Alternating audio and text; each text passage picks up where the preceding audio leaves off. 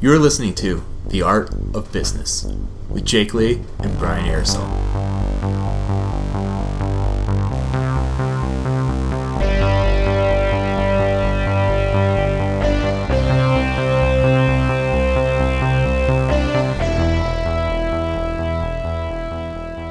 And we're back with The Art of Business. Say it again, I coughed.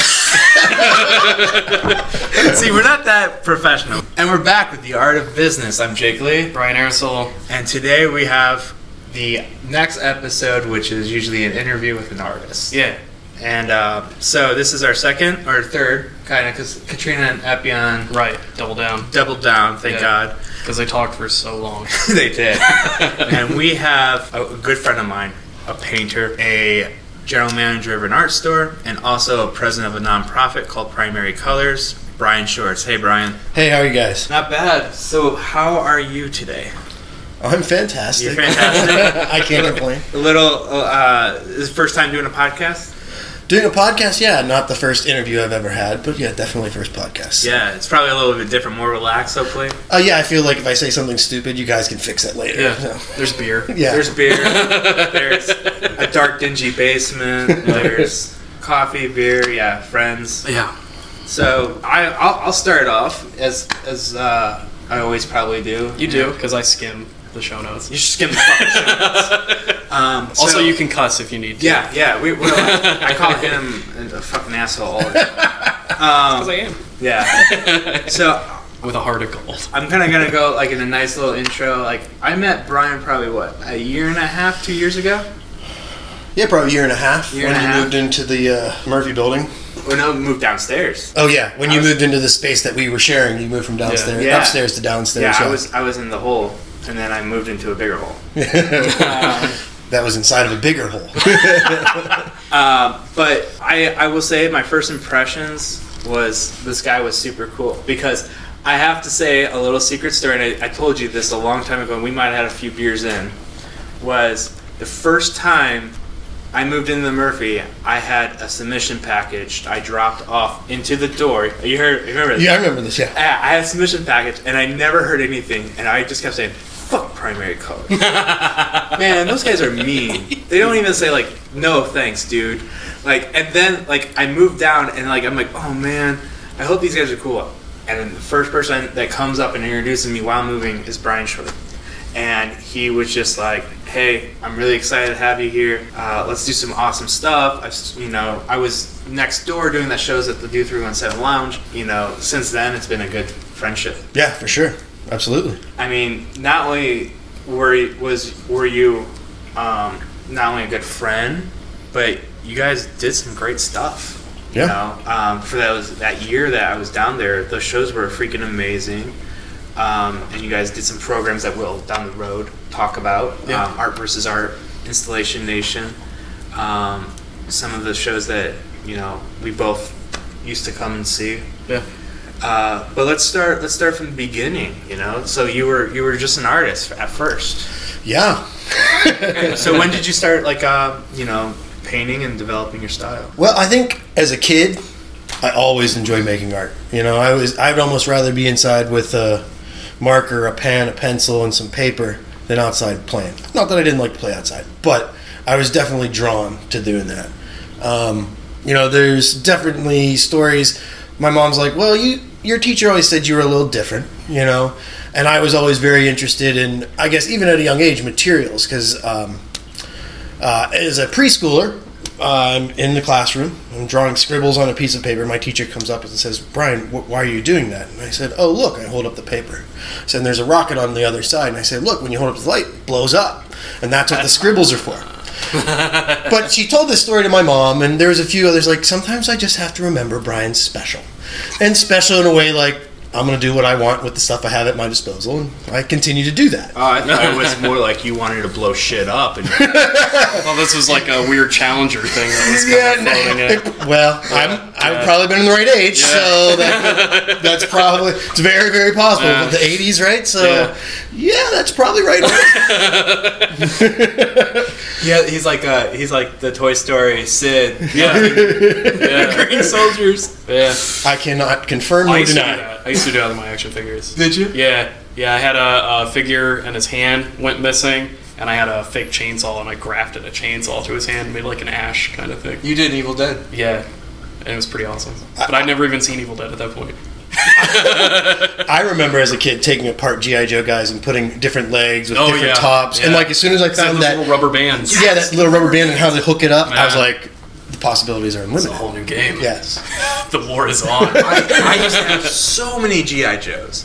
And the rubber band would get old and deteriorate and break. Yeah. And you guys had so many possibilities. I'd be like, no! He's done! He's retired! I was so upset. You just needed to get braces to Yeah, get you those had rubber different bands. bracelets. Yeah. I seriously still think I have a box of like disassembled, broken in half G.I. Joes with the rubber band. Oh, I totally do. I have a box of toys that I would paint eventually. But, Did that lead into the toys shows that you were doing at Primary? Did you have like a fascination with toys? Just you know what? Toys has been one of the longest running Primary Colors shows that I can think of, because when I moved to town, I think in 2004, I had shown in Toys. Oh, okay. Because the guys from PC had approached me. And gotcha. it's always been a Toys themed show. It was, I think, I don't want to take too much credit, but I think it was one of those early themed shows in Indianapolis where we've been doing it. I don't know if we've done it as well. It's been in a lot of different galleries. It's been in 924 before they had Tiny. It's been, at the Harrison Center. It's been at the Murphy. It's traveled around, and it's always a fun show. Yeah. I mean, a lot of great my artists. favorite. Yeah, And same. it's great to see people's interpretations. Yeah. You know what I mean? That's what I love. Because I remember when you did the Toys Star Wars I was part of, and seeing the different interpretations of that was what awesome. people took, it was just like, this is awesome. Mm-hmm. That was fantastic. So going back to blowing up spaceships and broken toys. Yeah. No, it's all right. Broken toys and stuff. So where did that lead you? Like you were special. I was special. I like I said, and I think this is something that I kind of learned at a later age, maybe when I got this art school. It's okay if you're better communicating visually than with your words and with what you write down. And I think what for me at that point, it kind of gave me, I felt free at that point. Like, okay, it is okay to better communicate visually. I'm just better at that. After college and running a business, it kind of taught me, well, now you have to be like normal people and be able to communicate. No. Well, with customers, yes. but it's one of those things where it totally, it made it all right that I was more comfortable doing that. And once I kind of found my stride there, I think in the rest of my life I kind of figured, well, there's nothing to really be afraid about. I mean, you can talk to people, they can take it or leave it. I think that comes with crits too, with critiques of your artwork. You can take or leave it. You got to keep an open mind. But I've definitely had critiques from people that are like, oh, this is terrible, blah, blah, blah, blah. Halfway through, like, oh, wow, I didn't see that. And it's like, okay, you can take or leave it. There's always a nugget of truth somewhere in there. Yeah. Most definitely. But yeah, I think growing up, I always loved making art. I don't think that I'm special in the way that I was making art as a kid. But, in my teenage years and in high school, I found myself on the wrong side of trouble and wrong side of mental health, if you will. Okay. And You're in a like group here. Yeah. and I had struggle with alcohol before age 17. So there was a lot of stuff going on in my life, and I was still making work, and I was passionate about it, but with the social requirements, you got to be cool, you got to talk to the pretty girl, whatever. But once I so I found myself in trouble. I wind up in rehab. I ended up having to move out of home for a while. With rehab, I ended up getting out, and that was probably when one of the most influential things for me happened. My art teacher at the time, Ben Thomas, great guy, still talk to him. He reached out and said, hey, I really like what you're doing with your project in this class. I really want you to finish it. I want you to enter it into Scholastic Art Awards. Said that alone, and to me, that was a big deal, because he was saying, hey, look, you're good.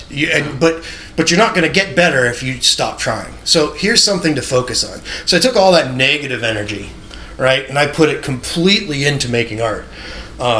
Probably my end of my junior year, my entire senior year. I don't know. I've made art one more time as much as I did then. But I remember making the work and just loving it, right? Like after my junior year, I sat down with that teacher and said, hey, I want to go to art school. And he said, okay, well, what I like to do is look at the back of the catalogs and see where all the instructors that have art that you like, where they went. That's smart. Yeah. So you can cherry pick a little. Yeah. Oh, well, did this person that's teaching there, did he go there? Well, a lot of times it is, yeah. Mm-hmm. And other times it's not. And then you can kind of say, okay, well, so he kind of turned me on to figure that out. And then he allowed me to work with him. I wrote my own curriculum to basically be in the art room 9 periods out of 11 periods of the day. I'd met all my curriculum requirements. You don't need a second science. You don't need a second social studies. Dang. Just cut out the fat. I found out all the loopholes. Yeah. They made me take English like 4 times. They said I still don't know it. It's true. I That still is don't. true. But I mean, it was an opportunity. I was the kid that they were, we need someone to paint an eagle inside the gymnasium. And I'm like, okay, give me a parking pass. Oh, no, we can't do that. I can't paint that eagle. I'm sorry. Full back scratching. Yeah, right. Scratch Hey. mine will scratch yours. I don't think anyone as artists should be asked to do artwork for free. Or there should be give and take. Agree. Especially with a non-for-profit, that's a huge thing. Yeah. Don't give your artwork away. It has value. If you don't assign value, then why would other people? Boom. This episode, Yeah. I can see good things coming. Yeah. I can see a little tear coming out of my eye soon. I think Epion really dropped the fucking ball. I think that's what. The interviews are just gonna get better and better and Well, yeah. better. You're basically creating a whole your last year's entire Yeah. art. It's just straight. Almost every class is art. Yeah, and I had a key to the, probably not supposed to say this, but I had a key to the art room. So I was in there. I mean, I wouldn't even eat lunch in the lunchroom anymore. I would eat lunch in the art room and start working on my artwork. Dude, you were the biggest art nerd I've ever. Oh, totally was. But I look at it back then it was like, well, I had quit drinking, and which is crazy to say at age 17 that you have to stop drinking. But I definitely at that point in time like threw myself into it, and I was like, I'm going to art school, and there's nothing that's going to stop me. So I remember doing portfolio days. Did you guys ever do those where you go to other schools and they have all the other schools there visiting? Oh yeah.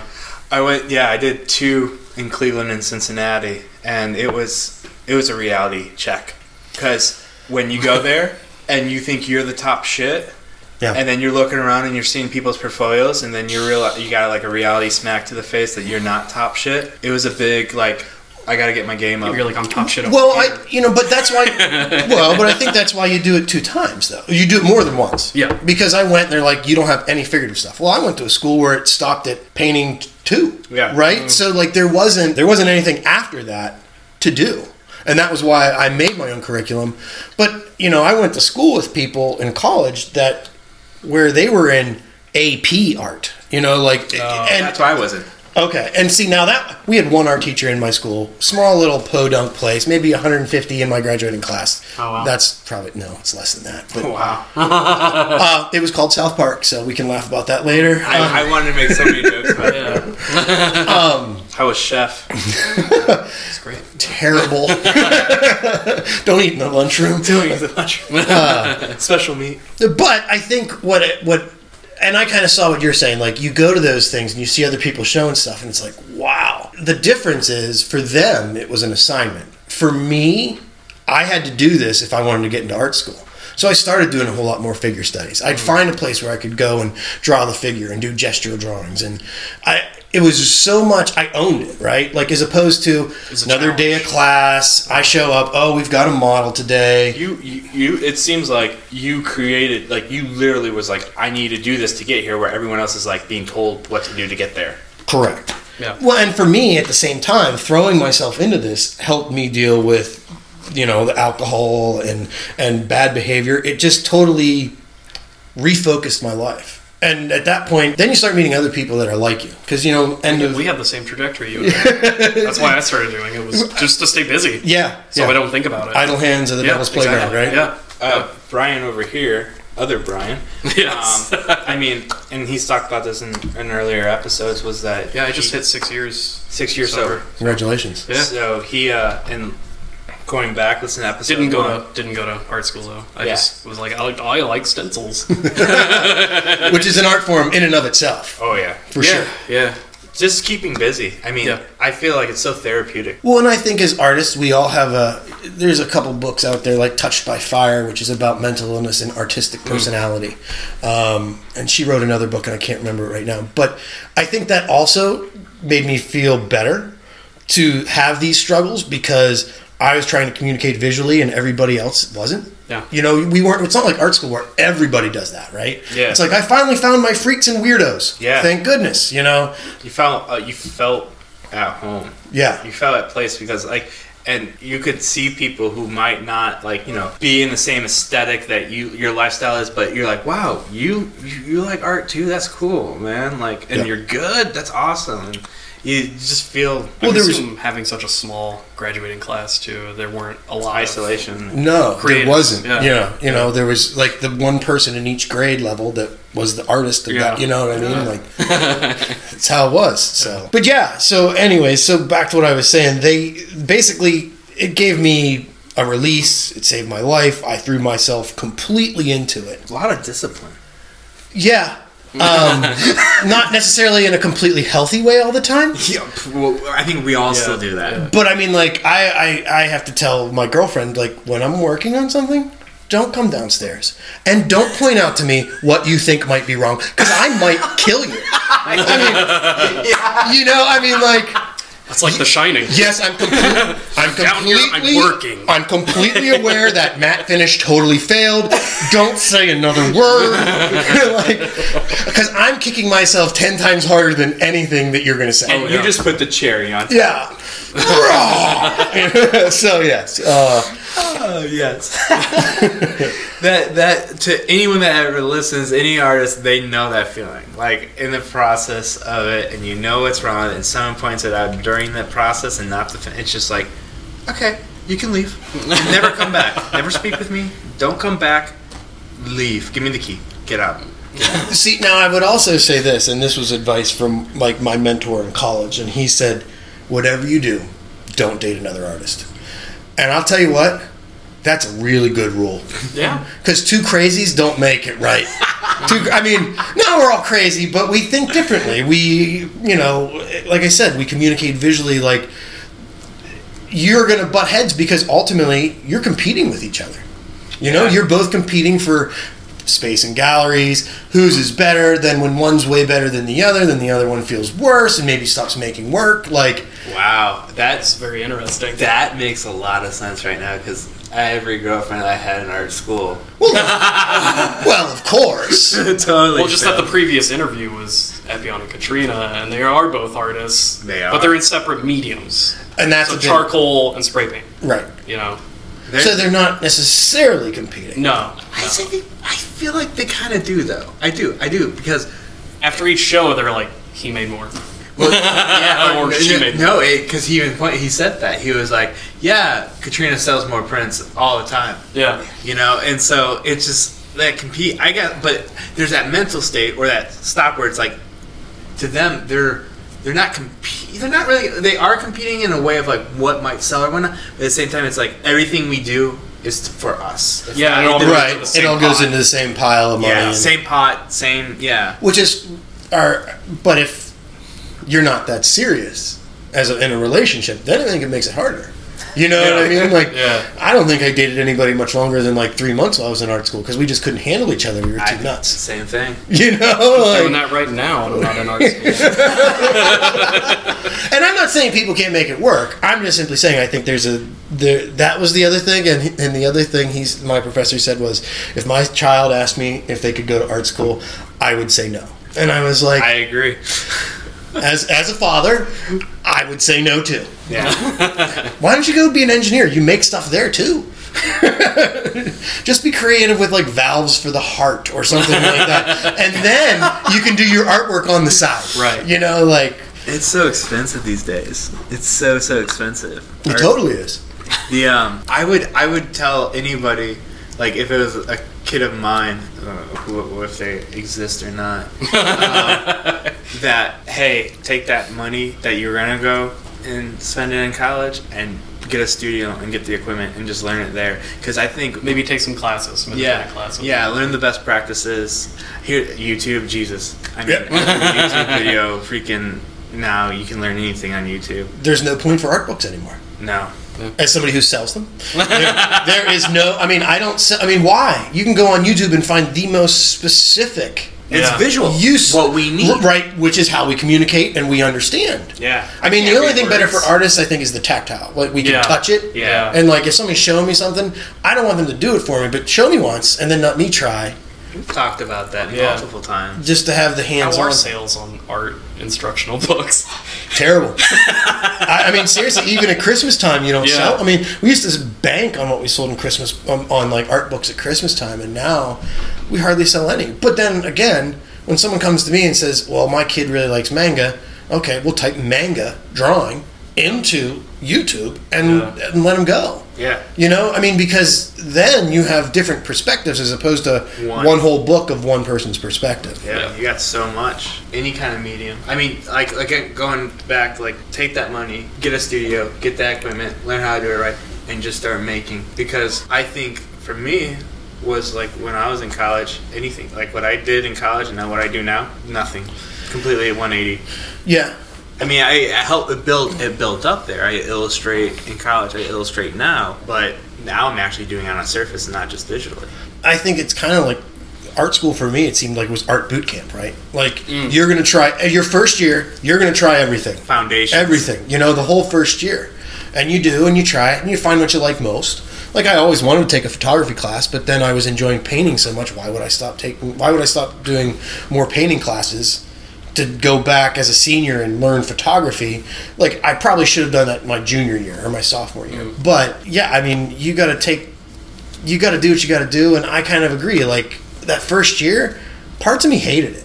Parts of me hated it because I can build this thing out of that, and I can. But looking back on it, it's probably one of my favorite years, though, because I was doing so many different things. It's all new, right? It was all new, and I think as a young artist going into art school, you're just hungry. Yeah. You're hungry. You just want to, I want to learn this, I want to learn this. I'll go watch people pour glass. I'll go watch people do, pours. I'll watch people, how do you make your own clay? Like, I want to learn it all. And it was the only institute where it had all the resources to make it happen. Right. Oh, for sure. Because, like, as a silkscreen artist today, I didn't see any studio with silkscreen.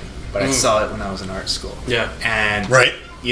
People working on large format canvases of painting and sculpting. There was a sculpting center where I went. It your mind was blown. Yeah. Oh yeah. And I was just like, wow, there's all this material and resources. Now, I probably didn't spend the best time going there, but looking back at it, there was that first year of like learning all the foundations. I loved. I really enjoyed pouring plaster and stuff that I still have parts of pieces from them. Yeah. But I do enjoy it. I'm like, oh, that was a cool idea. And I think it's what kind of, for me, when I got into like senior thesis and you can do what you want, why it was easier for me to branch out and do like installation type work or sculptural type work and stuff like that. But if I wouldn't have been exposed to it, I probably wouldn't have been as comfortable, So let's go back. Like, you didn't really actually describe where you went. Where'd you go? So I went to the Maryland Institute College of Art. It's called MICA. But I believe now it's just Maryland College of Art. I believe they've took the I for institute out. Oh. Really? Uh-huh. So.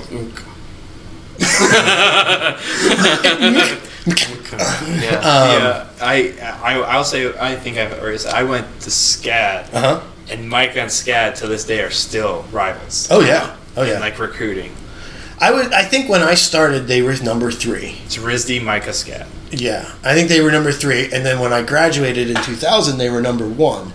But what's funny, and this is going to completely this is going to completely date me. But when I started art school, there was one computer lab. One. Really? This is 96. Yeah. right? So it's not that there weren't computer labs, but not everybody had gone all in, because Micah has always been a painting school. If you're a painter, you get the best treatment by, well, maybe not anymore. But when I was going, it was painting program. You know, their painting program was fantastic. I think it's one of those schools where they have so many buildings. It's in the heart of downtown Baltimore. As a kid that grew up in the suburbs, it was a really rude awakening to be smack dab in the middle of the city. I still, to this day, am the only one that I went to school with that I know that didn't get mugged. Everybody else got mugged. Now, when I walked home, I had a 4-foot-long steel T-square and a utility knife that I used as a microphone, and I talked to myself the entire time. So I believe that's why I didn't get mugged. Acting crazy. Oh, yeah. You know, so Micah was one of those places where, you know, I almost think in ways it's unfair for us to have that experience, because you're so just engulfed with the art. Even at lunch, you're talking about art in the lunchroom. All day long, it's art, art, art. And it's not a realistic model for life post-college, right? No. But I think you need that at the time to totally... Oversense. Yeah, to realize that there's other people more like you, you know? So Micah was great. It afforded me a lot of opportunities I wouldn't have gotten if I didn't go to that school. I had my work critiqued by Petticoin, the sculpture artist. I've had it critiqued by David Hickey, the writer of the art criticism book Air Guitar and Invisible Dragon, Lisa Phillips from the Museum of Modern Art, and David Byrne from Talking Heads. Wow. Nice. This at this point was when I was doing the body work that I similarly do now with the text work and stuff. And it's been interesting to me because every person that critiqued my work, their response was so completely different. What were some? Lisa Phillips from the Museum of Modern Art, this is right on the heels of them doing an exhibition about female beauty, and like they had brought in female bodybuilders and did a whole piece on that, and almost the baroqueness and how like over the top that is, but the beauty that is, you know, associated with it. She asked me if I was romantic, and I looked at her and I said, well, I'm not sure I know what you mean. You mean like, do I bring my girlfriend flowers, or like what? You know, you're just a romantic. Well, I'm not sure I understand, and I don't know that she ever really explained it to me. I assume that she means like me looking back at like Jasper Johns and his use of stencil text, and like, are you, you know, do you put that up on the pedestal? Yeah. And to some degree, I do, especially with his use of colors. Like, this is red, but it's yellow. You know, it's the color. I love that stuff. So Lisa Phillips said that. David Hickey was just a jerk. I felt like he was like a shock artist. Like, he came in and asked the straight edge girl, you need to do more drugs. And I'm like, really? I mean, it's clear based on her work that she's straight edge. Like, do you really need to say that? Like, yeah. I'm keeping that in, Hickey. You Yeah. shit. What are you trying to provoke? You know, like, this is their aesthetic. This is their personality on the canvas. Like, what? Well, and we were juniors when he did the critiques, I think. And it was just strange, you know? But my favorite one is definitely David Byrne. What a strange dude. Great Still guy. continually strange. I mean, forever Yeah. strange. He's directing Color Guard now in New York. I believe it. That's weird. What else is he going to do? Yeah. He looked at my work and said, you're either before your time or after your time. I'm not sure which one it is, but I think you're a conceptual stoner. To this day, I'm not sure I know what that means. He's like, well, you just like to get in there and understand it. And I'm like, by painting letters? But when, you know, David Byrne's critiquing your work, you're more like, oh. Yeah. I don't, You're like I don't know super- what it means, but I think I'll You're love like it. super excited, and then when you leave like the classroom, you're like, what the fuck did he just say? I don't even know if it was a bad critique or a good critique. I don't know. I don't even know if he would put a painting of mine in his, you know, like, what was his reaction? I don't think I got it. Do you like it? But you can't say that, because then you look stupid. You know what I mean? Like, you want to, you know, it's tough. It is. So, like, who were your, like, influences? Jasper Johns is huge. Yeah. So a lot of text-based work, like Jenny Holzer, Christopher Wool, anybody using text, I just Dude, gobbled up. Rocher? Oh, Ruscha, or Ruscha. Yeah. I think it's, I don't know how you pronounce it. Yeah. Took too much art history, but I don't remember. But yes, like the signs and the billboards, and some of his more later work I like more than his earlier stuff. Yeah. Where it's much more, it seems much more color field, where it's just a background and like the bottom corner is the billboard or something. Usually people like the early work. I like their early CDs compared to the new stuff, man. Well, Nah. music I think is different. That's a whole other conversation. You a big Wayne White fan? I'm not. No? It doesn't strike it. I don't remember that name. I don't know. That's terrible. Okay. Have you seen his work? I'll pull it up. Wayne White, he did the puppets for Pee-wee's Playhouse, Okay. and he does word paintings as well. Okay. Now, that are like Anything very humor. with text, like I think one of my favorite pieces of text. He's one of my favorite guys. Just a giant fan fucking tastic. Yeah. He got me into him. I actually love his work. What does this one say? Smoking weed In a porta potty at the Civil War reenactment. So he takes Goodwill paintings. Okay, that's insane. Yeah. He doesn't do the back paint. He just Yeah, does and the then text. No, but like the shadows are perfectly contoured to Yeah. just being out of place in the middle of the woods kind of thing. It's fantastic. Yeah. I love it. Now I think my aesthetic, the background's driving me nuts Yeah. because A, I can't tell what color it is, and B, Right. like because I'm colorblind. But I look at that stuff and I'm kind of like, huh. I think there's a lot of Mark Rothko with the color field that I really enjoy, Yeah. and I really enjoy putting down that first layer, that base coat on the painting. Like, See, for screen print and stencils, that first layer is nerve wracking. Yeah, it's the final. It's the final. It's the that's final best where you finally upload your spunk. It's done. We did it right. Everyone just came. Yeah. but but then I also like artists like Saul LeWitt, where it's like he can hand you a package and that you can make a Saul LeWitt in your own museum. You just have to pay for the package, and then you get a bunch of art students to come in and do the parts of the painting, like because he's systematic. Like this is how you make his paintings. This has to be done first. This has to be done second. So there's a mixture of that concept because there's a process to my paintings that is very specific and ridiculous. But that's how all of my paintings start. But never, except for like maybe 3, end up doing the entire process to the end, because the trick when you're making work is to know when to stop. Because sometimes too much is clobbering you over the head. I've gone way overboard. But it took a long time to figure that out. It's not an easy thing to figure out. And I think that was like an early criticism of my work, because they didn't want to see the same painting over and over and over again, just in different colors. And certain colors worked better, obviously, because certain pigments are transparent. And of course I knew that because I'm ridiculous about art materials. But That's next phase in the talk. Yeah. but I think Micah allowed me to do that. I know I shared with you guys earlier, but when I was a sophomore, I was home from school, and I felt like I was really struggling to find my voice, as we call it, right? Yeah.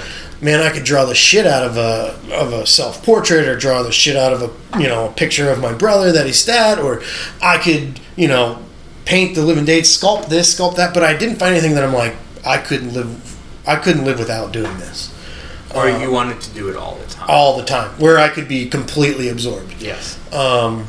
So I guess the constant concept in all of my work post sophomore year is text. It's in everything after that. But before that, you struggle. And this is what I was getting at before. So I think it was my sophomore year. I was home for 7 days after school was out. Had all my stuff in the basement, brought home all my paintings, and we had a house fire. The whole house burns down.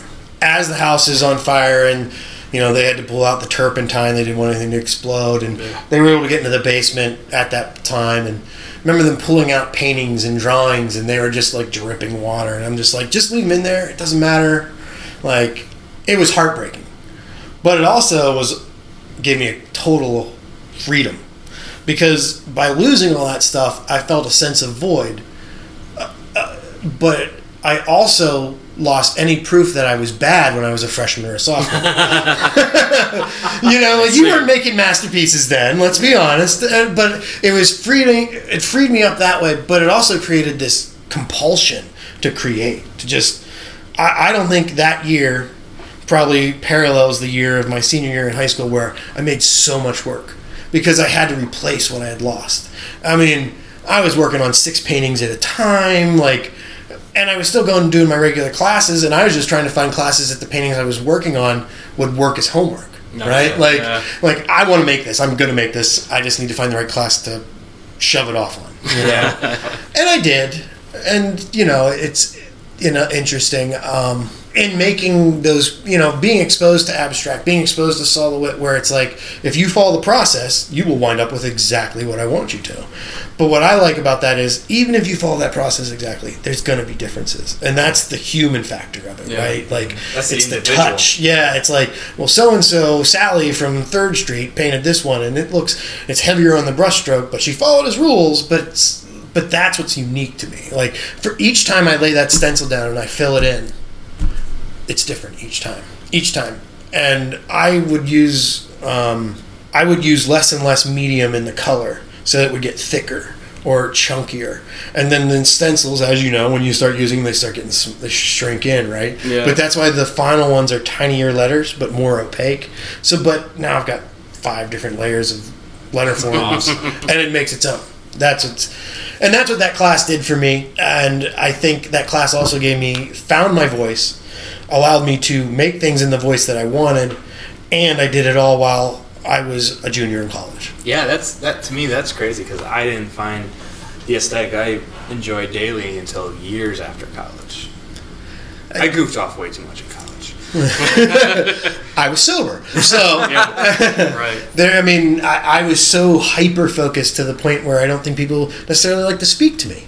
You know what I mean? Like, I had the people that, in college, junior studios, you share it with 12 other people, right? And there was the people in there that I would talk to, but pretty much everybody else, I was just completely tunnel. But you're just focused on what you want to do. Mm-hmm. Yeah. That's crazy. So after you find your voice and you graduate, where'd you go? I went back to Pittsburgh with dreams of being a rock and roll star. I was Time out, Jimi Hendrix. What? Okay, so you're painting letters. You're in art school, and then you're just like you're in your own little bubble, and then you're like, I don't want to be in a bubble. I want to be on a stage with thousands of people rocking out. We'll start with 30, and then we'll work our way up to 1,000. Sure. But the idea, but we were in a band before I left for college. Right? What's the instrument? I played the bass. Bass.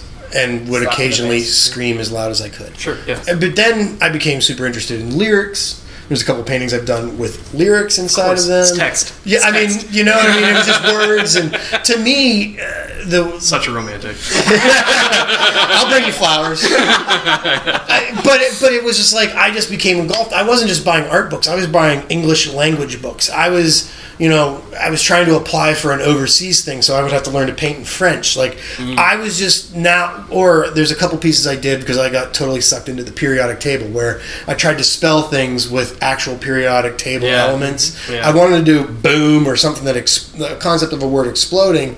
I just couldn't find the right chemical makeup to make it actually physically say boom, and actually if you put them together it would be boom too. You know? Right. Instead, he rocks out. Instead, I chose to rock out. Yeah. So I came home, but home wasn't bad for me either because when I moved back, I became an assistant manager at an art store.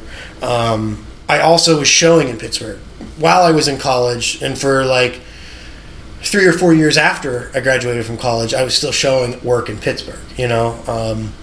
There's the Pittsburgh Three Rivers Art Festival. They're still doing it. Oh, yeah. And it was a juried thing, and I had sculpture in there, I had paintings in there, I had whatever I could get them to put in there. And so I wasn't not making work, but the idea was to come home and do this other creative outlet. And I guess I would say, and I think maybe, with art school, you can maybe agree with me, Jake, it's like you got done doing art boot camp. The last thing you wanted to do in the first month you were home, at least for me, was to paint a painting. No, I wanted to rule the world. Yeah, he hit the ground running. I'm still trying. I'm still got that. What is it? Long shot dream or whatever. Yeah. It's called. Yeah. Were you silkscreening then, though? No. Okay. No, I was Illustrating? I was illustrating. I went to New York and tried to Tried to do it. do editorial illustration, and I fell flat on my face. But that's okay. Yeah, Yeah. Someone needs to listen to episode 1. it's okay. It's not easy to find right now. It's not on iTunes yet, Well, it will be. but it will be by the time this is out. Yes. There's just been, I think for me, I was comfortable because I knew I had venues in Pittsburgh that I could show work in. yeah. Two great cities, Baltimore and Pittsburgh. Yeah. I love those two places. Baltimore was amazing. Yeah. We're going in 3 weeks. Roughly 3 or 4, something like that. Yeah. I mean, Baltimore Comic Con. Oh, sweet. Yeah. Baltimore is a rough city when I was there. I think Yeah. they were number 1 in homicide while I was there. Still pretty big on Yeah, it. yeah. They're real big fans of it over there. Yeah. My favorite was I remember seeing the cop cars, and you every now and then see spray paint on the cop carts where I get what they were trying to do. They were trying to make it the city that breeds, but the original slogan is the city that reads, so all that they made it say was the city that breads. Which, as a text artist, I totally loved. Yeah. But I mean, like, I remember things like that. But yeah, so I moved back to Pittsburgh. I remember I had a lady hire me to do a bunch of artwork for her hair salon. She was a high-end hair salon.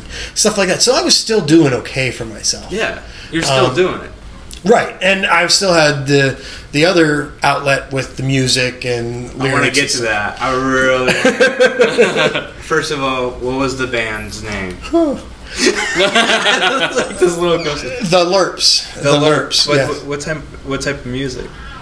Well, it would be 90s alternative because that would have Okay. been Yeah. right in Right 2000. That would have been right then. So compared to. Talking like a grunge kind of thing. Yeah. Yeah. But we also, I mean, okay, so we could play the entire Nirvana catalog and the entire Weezer catalog, Okay. Wow, that's a big jump, though. but where you've got harmonizing on one side. Yeah, and yeah. It was me, my 2 brothers, and a good buddy of mine that I'd call a brother. So it was like every day after school, well, let's go jam. You know? It's like if the Ramones did grunge music. Yes. Yeah. You can get away with a lot more when it's your brothers. No, I'm not going to change how I play that bass line. Did you guys argue on stage? We had every time we had a Oasis show, situation. for some reason, my brother Drew and I would get in a fist fight, preferably while driving, and he would yell and we'd yell and scream at each other so much we'd blow our voices out to some degree. So the next day, oh, it was sketchy. Yeah. As I know, the highway system in Pittsburgh is not great, so that's not a good spot to fight. I think the story was in the tunnels. We were coming Okay, from yeah. downtown Yeah. through the tunnels out to the Yeah. suburbs, and my brother's in the backseat, and I'm like going like this, and he's in the backseat trying to swing around and hit me. Cigarettes are flying, people are getting burnt, and the drummer and the lead guitarist are like, "What the hell is going on?" So It's just what they do. just let them go work it out. They'll get through it. They'll get through it. So how long was the band ago? Well, we started. The band's still going, baby? My brother would tell you that. I would not. We probably ended in about 2002. Okay. But we had been playing since 92. Oh wow. I mean, so we were all in high school. Yeah, and like even in college, I would come home for, we had a show on a Saturday. Well, I'd drive home on Friday, and we'd play a show and then drive back on Sunday. Wow. Because I thought that we were going to be rock and roll stars. I think art school also kind of tempered that as well. Like, I kind of came back, I'm like, I'll give it a shot. I'll give it a year or two and see how it goes.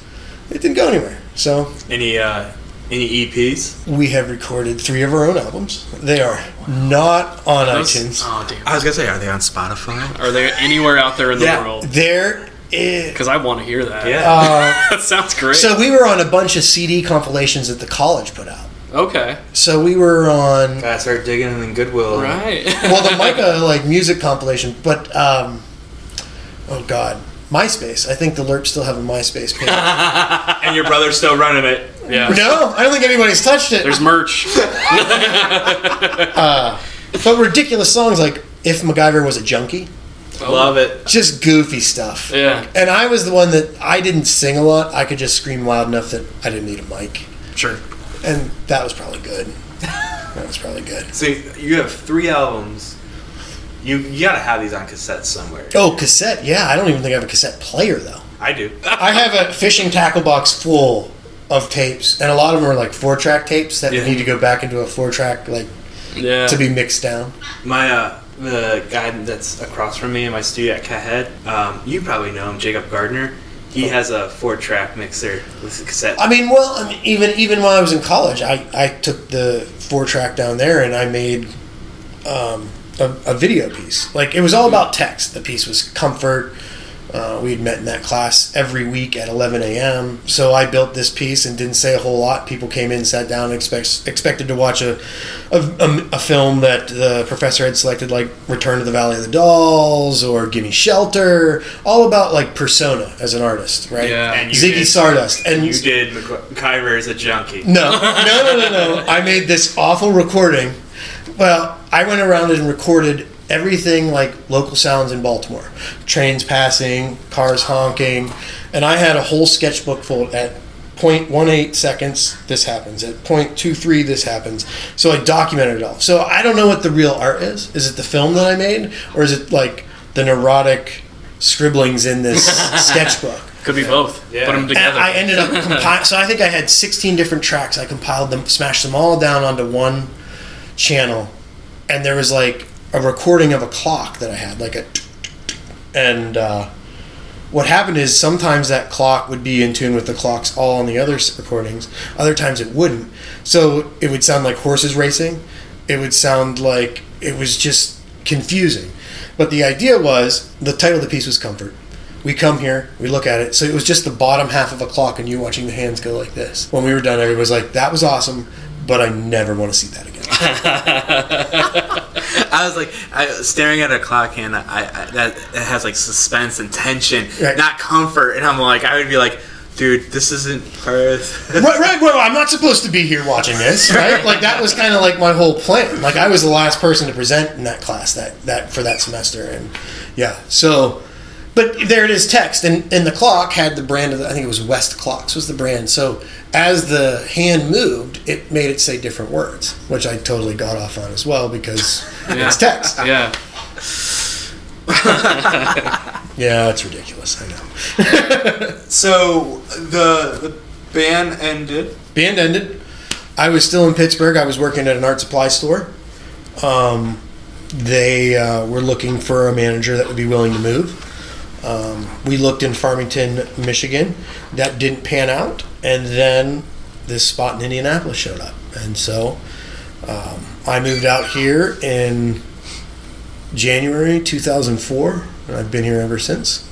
Opened the shop. And as other people have pointed out to me, well, if you want to meet artists, I guess opening an art store is probably the easiest way to meet other artists. Yeah. Yeah. You know?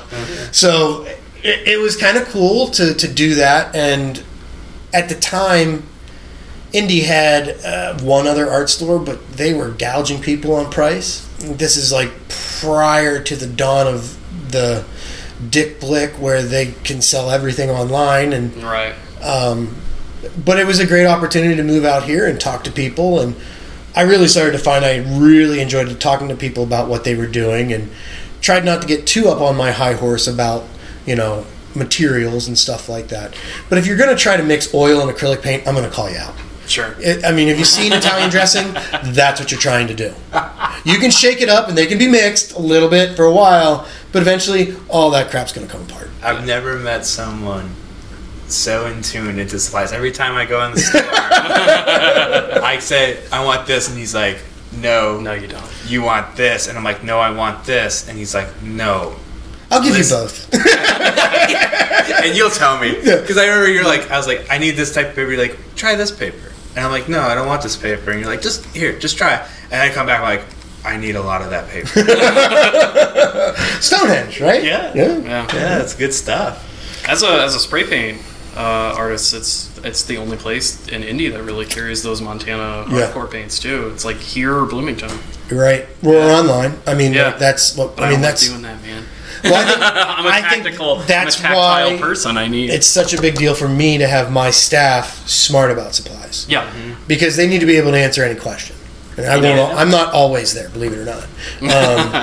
So I think that it is great that we have that, and that was an uphill battle to fight to even get those to come in. Yeah. You know, That store, it has everything. Like, and I actually love it.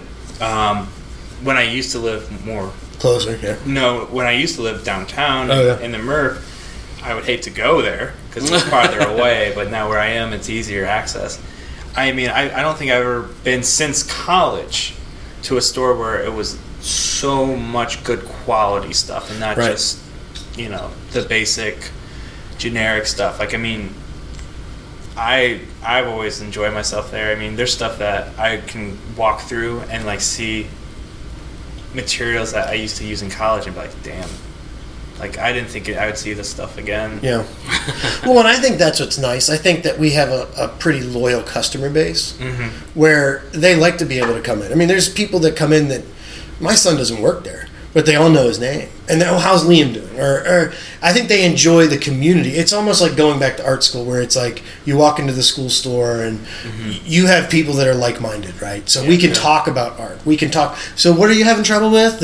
Your Naples yellow is too thick, or well, let me tell you, you got to try this or try this. And 9 times out of 10, you know me, I'm like, here, try this one. That one's on the house. Try it because I know you're going to be hooked and you're going to come back. Like me. First taste is free. Yeah. Brian Short is I'm an art supply dealer. Yeah. He's the drug dealer of art supplies. It's worse than crack though, because we need these to express ourselves. You know what I mean? And I don't like ordering online because I don't get to touch and look and see the color. Same thing. I don't like to make the guy look the other way and put it in my pocket. Nah, I joke. I joke. I don't do that at your art store. Your art store. He says. All right, so like you've been talking about this art store, and we just keep calling it the art store. Maybe we should give it the name. Okay, so the name of the store is Prism, the Artist Supply Store. The Artist Supply Store. Yep. And how many years have you worked there? So I've worked at this location since 2004, so I guess that's 13 years. Dang. But I've worked for the company now for 23 years. Wow. 23. Yeah. Now, it's not only an art store; it's also a frame shop as well. Yeah. Frame shop, and I've seen your digs in the back. Yep. And it was funny because when I was doing my basement studio, I was trying to base it off of his back shop. Oh yeah. Yeah, like the island in the middle and with cubbies underneath. Yep. And I really liked it, and I kind of want to get a little into the framing biz because I find this like such an exclusive biz, and there is a demand, and people always are like, why is it so expensive? Because like it's not just buying a frame. Like most artists, we need custom. Right. Yeah. Because my first experience was my senior year of high school, and I had elongated. I did a skinny drawing, and I remember I took it to a frame shop, and it was like $200, and I was just like, what? No. The glass alone was $100. Yeah. I mean, yes, framing is a very bizarre animal. Talking about the price in framing, it's interesting because I would say a majority of the cost you're paying for is loss. Because if you come in and I have a 96-inch length of frame, let's say you only need 56 inches of that, right? Okay, well now I've lost it, and unless I find someone that has the exact amount for that last part, it basically is lost. It's floating. But it's also how you can make money. Because if I can find someone to use that, well, you've already paid for it completely by that first part that I cut off. It's just like mat board. When you look at mat board, it's 32 by 40. It's a huge difference when you go over 16 by 20. It doubles. You go over 32 by 20, it doubles again. And then you go over 32 by 40, and it doubles again. Because it's quartering the mat board. Yeah. It's an interesting thing. I think everybody always is like, why is this shit so damn expensive? And I will tell you, it's a skill. It's a skill. You have to learn. And I saw you doing stuff. Actually, when I was there, the last time I was in the back shop, he was framing Daredevil #1 and Silver Surfer #1. Oh, cool. Yes. Cool. I framed Iron Man #1. A buddy of mine collects comics, and he brings them in, and I'm just like, I'm putting these in the safe. But it's cool because you get to frame stuff like that. Yeah. Or, God, I think I've done one of those full-length racing uniforms. It's all leather. Yeah. Well, I tacked that up and made a thing out of it, too. Like a shadow box style? Yeah. That's awesome. But I think that with the framing comes kind of what we were talking about earlier. When you assign value to someone and you're asking for a certain amount of money for your artwork, framing is the thing that I think as artists that I think it's so hard for us to do. We finished doing the physical painting or the creation part. It's done. It's done. But the thing is if you put a frickin' frame on it, it might cost you $300 more, but it's going to make you $1,000 more. Yeah, it bumps up the value. Because the reason we frame things is because we as people have assigned value. I assign value, whether it be, it's, so cute, my son did this, or I bought this piece when I was on vacation, or I bought this from an up-and-coming artist and I think it's going to be worth more money later. Like, we are assigning value. And then by putting into a frame, whether people realize it or not, when they see something framed, someone cared about this enough to frame it. Yeah. Framing is peculiar. Coolest thing you ever framed? I'm a comic guy, so probably Iron Man #1 was probably Weirdest thing you have ever framed? Well, there's so many. Someone brought in a tobacco leaf that they wanted framed, and they brought it in and it was fresh. And I'm like, look, I can't do anything with this and guarantee that it's going to stay looking like this because I don't have any way to preserve it between now and when we get the frame in. So I told him, take it to an art conservator and have him get it into some kind of stable place of deterioration, and then I'll frame it. I just love the expression that guy's face was like, you fucking kidding me, probably. Oh yeah, like I'm pretty magical, don't get me wrong, but I'm not that magical. Like, I can't fight nature. Yeah. And it's just like getting accessories when you buy a car. Do you want museum glass? Well, museum glass looks like there's no glass there, but it's 99.9 UV protectant, right? It looks awesome, but not every piece needs that, right? I think it's a lot about talking to the customer and, why do you want this? Where's it going? And that kind of stuff. I've seen you in action once. I hid behind the table so no one's saw me.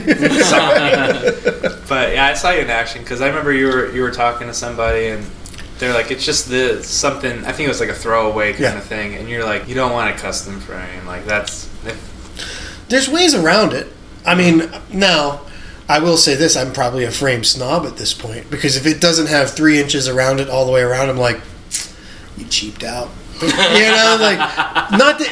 don't have, but I need to take all my work off my walls when he right. Well, no, but I mean, build my own frames and they're DIY garbage. But well, like I have, it's my style. I have a piece of yours that I framed, and what I did was I float mounted it. I didn't cut a mat. I float mounted it into just a regular black frame. Yeah. Well, that looked perfect because if I had to add matte, it was going to be so much bigger. And I already have like some, I think, fake borders on it. Like right. Yeah. So mine are all on records, and people are like, "How do I frame this?" I'm like, "I don't know, man. That's out of." There's no record frame. There's frames. There's record frames. I mean, 12 by 12. We framed a whole bunch of records for the Ale Emporium next door to me. Oh yeah. Yeah. And it was just a matter. I think it's like 11 1/4. Yeah. Is the opening I make, or is it 11 inches? Because it's 11. Whatever it is, it's a 1/4 inch in, and just get a circle cut, and you can pop it right into almost like a 12 by 12. Yeah. I mean, it's, but I think what's so hard is people see this and they don't understand why it's so much. And I'm like, well, it takes a little bit of knowledge. Too. You're right, and it's a special. There's like mathematics and stuff to it. Yeah. I'm taught how to do this thing. Well, and I think there's things that look good and things that don't. Like, what drives me nuts is if someone's like, well, I don't care about the signature. But I'm like, but the signature makes it. I thank you for pointing this. I hate looking at when people frame silkscreen prints and they cut off the signature and the number. The edition. Yeah. And why? That's fully part of, like, as a printmaker, that tells you who it's by and what number it is made of. Yeah. And it's just like, so where's the edition? Like, oh, it's underneath the mat. And I'm like, why did you? He's like, well, because it's signature and it was just white and black and it's not the color. But if you give it a nice little 1/4 inch around it, right, and at the bottom you make it a 1/2 inch, It looks like it looks like a double mat. Yeah. It does. I mean, it's just that kind of stuff that I don't think that it's evidenced by people come in and they're like, okay, can you frame this for me today? I need it in like 3 hours. No, I can't. That's me. That's impossible. Yeah, but for you, I'd give it a college try. You know, like it's not that I'm turning away business. It's just like, oh no, I can't order a frame in and assemble a frame. No, but there's all these tricks, and I think framing can really, even if it's just a simple modern black frame with a white mat, it makes it look awesome. It pops it up, and it does add value. Well, and the whole reason matting was created, it wasn't a decorative element. It was created specifically so the glass would not touch the artwork and destroy it. So it's decorative, but as well as Practical. Knowledge is power. and knowing's half the battle. G.I. Joe! Please cut that. That's probably Staying in. Oh man, and okay, so let's head to the last thing. Is you are president of Primary Colors. Please describe to the listeners all around the world what Primary Colors is. Okay, Primary Colors is it's time suck? No, I didn't do that. No, Primary Colors is an all-volunteer, nonprofit arts organization. I think our mission statement is to allow local artists the opportunity to engage the community in which we live. I think we do a really good job at that. I think we all really, really enjoy supporting the up-and-coming artists. You don't have to have a name to show with us. And it doesn't mean if you do have a name, we won't show you. It's just it's always kind of a good mixture of different people at different levels of artistic talent, or different levels of where they're at in their artistic journey. We have two major events. Our two major events are Art versus Art and Installation Nation. And up until this past December, we had a gallery space. We're still curating spaces throughout the city. We've been at the Athenaeum. We've been at Circle City South. We've kind of bounced around. It's kind of been nice because we're not stuck in the same space. It's a little fun to take over a space and create your own experience within there. But our big event is probably Art versus Art, which is head-to-head painting competition. The grand prize is $4,000. So I'll make this as quick as I possibly can. No, because I love this. Like, I liked Art versus Art. I will say I've never been to the main event, but as being, joined into the gallery and being in the Murphy, I always saw all the work that was signed up. And anyone that actually did it, I always heard great things. Like, everyone's always like, it's fun. There's a dude wearing a dress with a chainsaw. Right. I mean, of course. Yeah, that has to happen. Yeah, this is a thing that's kind of in other cities too, though. Well, I've seen something just recently where you paint actually head to head. Yeah. At the same time. I mean, physically. It's like a Cincinnati thing I saw. I saw that, and I think that they're franchising it. And people have approached us about franchising it. Yeah. And the tough part for us is, and I think as president, this was probably one of my first major issues I had to face, is if you don't follow the rules for this event to the T, it opens Pandora's box for complaints. I mean, you're going to get complaints no matter what. Yeah, you're going to be destroying art. You have to stand behind the rules and say, look, you weren't there, you can't win. You did this, you can't win. Because if you don't, then everybody's running wild. Like, the whole concept of Art versus Art is to the lowest common denominator. Everybody gets the same 5 colors of paint, same crappy paint, which Prism donates, by the way. But we give them the same 5 colors of paint, the same 4 brushes, and an 18 by 24 canvas board. You write that off on your taxes. In our next episode, we will be talking a little bit about tax. So what happens is we have 100 people show up on paint day. Paint day is usually the last weekend in August, and then the main event is usually the last weekend in last Friday in September. And it's time. They have a certain amount of time. 4 hours. Do your best. You got 4 hours to make your painting. I have seen some amazing paint pieces and done in 4 hours with crappy paint. Yeah, I mean, I know what I give them, and I'm like, did you sneak some paint in? And there are some artists that try to cheat and sneak stuff in. Oh, there's people that I've seen that have snuck in things to take that they've done it, and they're going to trace it onto a board. I won't mention any names. This can also say it's not necessarily always the supplies that make the artist. Right. You can make anything with... Correct. I think Yeah. the people that are the most And that's successful impressive. are usually the illustrators. Yeah. They usually have a better idea. You do something that's kind of like in, nostalgic to us as we've gotten older, like a He-Man or a Care Bear or something that's easily identifiable. Yeah. They always seem to be in the top 4. You know what I mean? What's awful, so we should back up because the event works this way. You have 4 hours to paint. You paint your masterpiece. We then take your masterpiece. We put it up online on artversusart.com.net. .net. now. World Wide Web. Just say the World Wide Web. Actually, we do own artversusart.com now, so it could be both. So then what happens is after that happens, we put them online.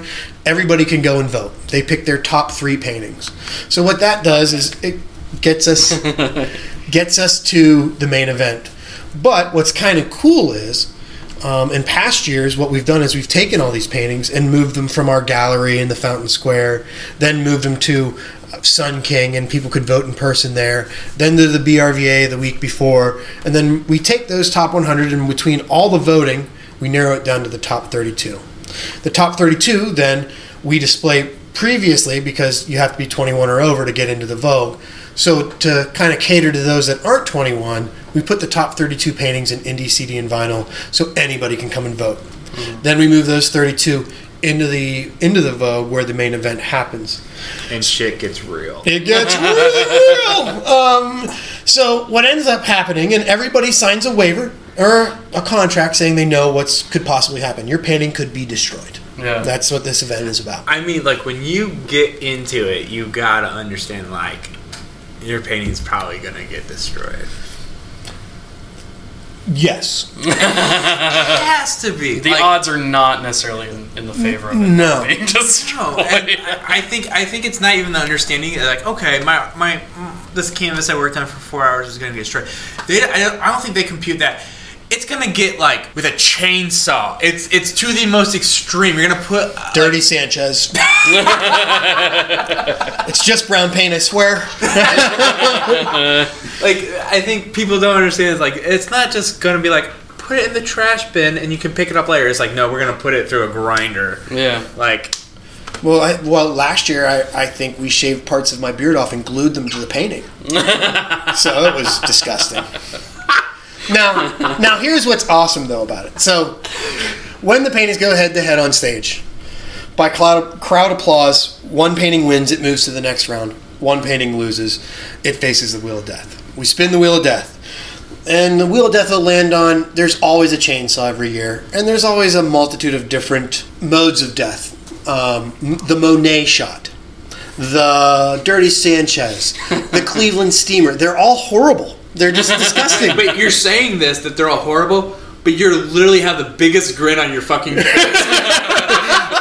I'm not supposed to like this, I think. I don't know. I mean, because every year we come up with 5 different ways to kill these paintings. Yeah. You know? And those are the best meetings. Oh, yeah. I was going to ask. That's the best highlight. So the hard part is, I always feel like the dad, like, no, we can't do that, or don't tell your mother. But, like, I want to use fire. No, we can't use fire. Only Will Trout is allowed to use fire at the end. Like, we're not allowed to use fire. We're not allowed to use electricity. We're not, like, we have to really rein it in. Rules and regulations. Rules and regulations. Yeah. I mean, we've had a situation where someone has been hit with a piece of a painting, and we had to pay their medical bills. Like, but Yeah. we forgot to mention there's a burlesque troupe involved in all this too. It's so over the top and baroque, and like when it was first explained to me, when they came to me and asked Prism to be a part of it, they had said, it's kind of like Jackass, or it's kind of like a game show on acid. It's like the Gong Show. Yeah. What you just said was Primary Colors went and asked you as being the GM of Prism. Uh-huh. So this was way before you even joined. Correct. In 2004, before my store was even open, I'm in there in like grungy clothes and my hair looks like that, and I'm like, someone's knocking on the door, and I'm like, who the hell is this? And it was one of the original founders of the organization and another guy whose Art versus Art was his brainchild, and can we talk to you? I'm like, this sounds awesome, but I don't have my donation budget, so I'm going to give you all the brushes for free, but you have to buy the rest of the stuff, but I'll give it to you at like a 10% discount. That's awesome. Now we donate all the supplies. Yeah. So after that, were you like, sign me up? When I first opened the store, I worked every day, open to close, so like for the first year. So I wasn't like, I didn't want signed up for anything else. Yeah. Your life was already penned out. I'm like, I'm living in a hotel, like, we'll get it figured out, but slowly over the years I became more and more with that organization, and then was finally asked to join the board, and then finally became president as well. But when you become president, nobody warns you. I've had so many people come into my store and be like, I can't believe you support this. Really? And my response is, well, I'm glad we have this forum to share our opinions. And then I go in the back room and laugh my ass off. But I mean, and it's good if the people are. I mean, isn't it good to have a reaction better than no reaction? Like, to have people come in and be like, it's just not right that you destroy artwork. But it's crappy paint. They had 4 hours. They paid $15, got a free ticket to the show, and they can win $4,000. Not only that, but it's a gamble. They did it. They allowed. They're submitting to it. Right. They want to. That means they're supporting the event. Means that they're for it. So why are you against them being for it? Well, I mean, I think about some local artists that have springboarded from it, like Amory Abbott, Chris Sickles, Mab Graves, have all are winners of Art versus Art, and kind of have gone from there, and it's kind of like given them confidence, and $4,000 goes a long way. Where studio supplies as well, you know. There's people that have had that experience, and it's great. It's gotten crazy in the past couple years. I think for the past 2 years, we've put over $7,000 back into the artist's pockets, because whatever we sell the paintings for, the artist gets 70% of what we sell it for. That's awesome. So, like, and that goes for the paintings on stage, and it goes for all the paintings that don't go up on stage. So, just kind of get a little more detail on that. So, you have 2 paintings on stage, and they do a crowd pleaser. Uh-huh. They both do audience yelling, and then whoever loses gets Faces the wheel of death. And then, so can someone bid on that and be like, I want to save it? So for each round, so for the first round to save a painting, the bidding starts at $150. Second round is $250. Third round is $350. Fourth round is $450. So what happens is we have these paintings, and what's been great, I mean, it's kind of a problem, kind of not. When you have this much good artwork, you can't. Everybody wants to buy it. Yeah. Everybody wants to buy it. So are you just standing on stage with a chainsaw like, when am I going to break shit? Yes, because starting that chainsaw backstage is one of the most dangerous things you can do. I mean, it's like this wide. Look out, Martin! Don't hit the MC, no. But so we wait, but then in past years, what we've ended up having happen is people are buying paintings so they can choose how they get destroyed. So, like... Oh, that's evil. We had one guy that his painting's been bought for the past 3 years. So bear in mind, he is getting 70% of what we sell for. Yeah. But I think it was a 150 painting in the first round that got up to like 300. Okay. And the person said, I want you to decide how it gets destroyed. That's why I'm buying it. That's evil. I love it. I mean, but what's great is all that money. I mean, it helps us as an organization, Helps the but it artists. also gives money to artists. Like even the paintings that don't make it up to the top 32, they're all on the side. We're selling them for $50. If they sell, the artist gets $35. Like that's what's important. And they didn't have For to pay 4 hours of work. They They paid supplies. Yeah. I mean, and they paid $15, and they get to take the supply, like the brushes, home with them if they want. Like, Yeah. it's a good deal. Yeah. And it's exposure. I mean, Yes. exposure goes a long way. You guys are one of the only organizations I know in the city that really tries to help the artists and gives like them an opportunity for so much exposure. Right. I mean, I always love primary colors. it's tough that way. It's also tough to kind of police it, to know how to do what and where. And I will say now that we're not in a situation like it's almost easier if I get it digitally, someone emails me something, than if they physically drop something off, because then I've got to show it to 3 other people before we can agree on it. And it's hard because we're not just doing art versus art. We're not just doing the gallery. There's, behind the scenes things, making sure that people are showing up to enough board meetings, making sure that we have enough people on this committee and that committee and this committee, finding new blood, bringing in volunteers, because you don't want everybody to come in right away and be a board member. You gotta, and I guess that would be my advice if you're interested in getting involved in a non-for-profit, volunteer first. Volunteer first. Make sure that your ideals match theirs, because you may get into it, and I don't think that Primary Colors has anything to hide. I mean, because we don't hide behind anything. We just stand behind the rules for art versus art. It's just tough, to keep everybody happy, and what do you do when you're like, well, this work, it's just not up to snuff. It's not at the level that we want to show in our gallery. Yeah. But I appreciate you applying. And you want to be careful, because 9 times out of 10, we try to give some positive feedback and say, this is what we like, this is what we didn't like. We think if you could do this or this, maybe next year reapply and we could get you a show or into a group show. And it's tough like that. It's definitely tough like that. So you tackle as being the GM of Prism, and you're also the Primary Colors president. I mean, it takes a lot of time. It's almost like another full-time job. It definitely is. Yeah. It's a lot of time. And sometimes it's more just making sure that the right people are at the right places at the right time. And making sure they do the right things. I mean, and I guess that goes back to, we talked about, art versus art and possibly being franchised. And Right. But the thing is like, do we want art versus art to go out there? And like, I'm not there, so I can't tell you, no, you can't let them use their own brushes. Yeah. You can't let them bring an easel. You can't, these are all things that we've learned over the years. You let one person use an easel, and then next year everybody's going to bring their own damn easel. They take a mile. Artists are creative people. They Yeah. will find ways around yeah. the rules. Yeah. Like at one point in time, there was no cell phones allowed. Well, you can't do that now. Right. I mean, They already have sketches and color. right, like a concept already in there, But then we thought about and at this point, almost everybody has the ability to have access to a smartphone. Yeah. I mean, whether it's a tablet or a smartphone, what's the difference? About 3 inches, right? I mean, so we had to kind of do away with that rule. And I think that's been one of those things that's been tough. So let them have source material. As artists, we use source material. It used to be like, you can only bring 3 Xerox copies. Now we're like, you've got your phone. I think it just got to the point where we were having to boot people, you can't use your phone, you're out. Sooner or later, there's going to be a little projector on the cell phone. They'll just hold it up. I think they have that, There is one. Samsung has something like Moto or Yeah, whatever? yeah. Yeah, there I'm is like, great. That does 75 inches or something. Crazy. We had to bust somebody because they had brought, it had carbon paper on one side, and it was tracing paper. Yeah. And they had folded it all up and brought it up, and then we're just going to trace it again on the painting. They did a Indiana Jones rub. Yeah. and I'm like, you can't do that. They did a rubbing. Yeah. That's awesome.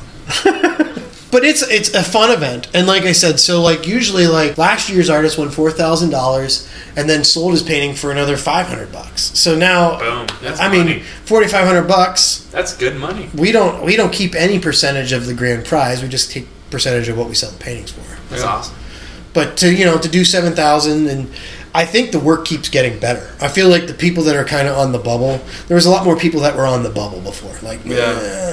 I'm going to come paint with my friend. Okay, well, you should come paint with your friend for the $15 it costs to get in. You get a free ticket for $15 to paint. You're basically paying for the ticket. Right. So what are you losing? Nothing. But you have to be there in order to win, which is an example of one of the things that I had to deal with. One year, somehow, a painting had scooted through without us finding out that the artist wasn't there. Oh God.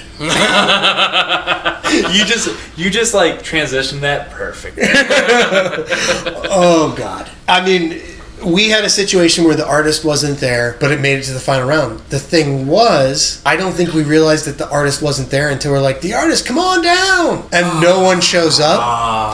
And then, luckily, someone had bought the other painting, and so it didn't get destroyed. We couldn't let that person win because he wasn't there. But if we would have let him win, that means that everybody Every rule. you got to throw it out the door. And you cannot do that with that event. Especially with money on the line. $4,000? Absolutely. I have a question about art versus art. Okay. What is the big thing that you had to say no? That, as far as a destruction method was, and what's your favorite destruction method outside of the chainsaw? Because when he said chainsaw, Oh yeah. his fucking face went Oh it glowed. yeah. Okay, well, okay. But that's your staple. That's your So- base. You're starting with chainsaw. Last year we had the Chainsaw of Truth, Okay. which was an extremely tall woman dressed in a Wonder Woman Yeah, I was gonna say Wonder costume, Woman thing, yeah. chainsawing paintings. It doesn't get a whole lot better. If only the chain was gold. Yeah. I really enjoyed the Cleveland Steamer because we had one of the burlesque girls come out and do it. Yeah. And it was something that I had built. Yeah. So it was like a laundry basket thing that I put a top on and had a thing you could lift up and down. So, but like when you would spray, like you're spraying starch and you're ironing something. Yeah. And then I put on the bottom, I put a fog maker. And so whenever she would close it down, I would hit the button. It would just look like it was getting steamed. Nice. That's awesome. But she would squirt like brown fluid acrylics all over the painting, and she'd pull it up like there's no. It wasn't like what she did actually destroyed it. Yeah. It was kind of like a It's slight like theatrics kind Right. of thing, which is fun, yeah. And that was one of my favorites because she was definitely a showman. I mean, she was like, I don't know how to explain what she did. She was into it. She was Burlesque, really though. into it. Yeah. One of the ones that I really enjoy that probably crossed the line is the Monet shot where they took a super soaker Oh. and made it look like a phallus It's like and a it war shot concert. white paint all over the canvases. That one was met with With love. no, No? nobody Oh, liked man. that. Was just over the top for everybody. I'm gonna throw one out for a future event. The blue period. If you could somehow work in a blue period, maybe. You get nasty. They're all pretty nasty titles. Yes, they are. What's when you had to say no? Just So the somebody's perfect like, I example wanted a that flamethrower, and the- you're like, the you fire- can't flamethrower. For the fire stuff, the two that I keep having to say no to. Well, one I didn't say no to. We just had to change it. Yeah. There was the Jay-Z incident with Solange Knowles, and Okay. it was going to be like one of the girls came out with a heel and beat the crap out of the prop Ooh, painting. okay. And we were going to call it 99 Problems. But when we were all getting together and discussing it, they're Yeah. like, I think that happened, and then right on the heels of that, you had the Ray Rice thing happen Oh, within and it's like, this isn't funny. Right. You kind of have to go. It was maybe it was too soon. I don't Sure, know. You had to sure, go. sure. You had to go. Okay, we're gonna have to say. We still did the same thing, but we didn't call it 99 Problems. Yeah. I get that. Gotcha. The one that I consistently every year have to tell Martin no to.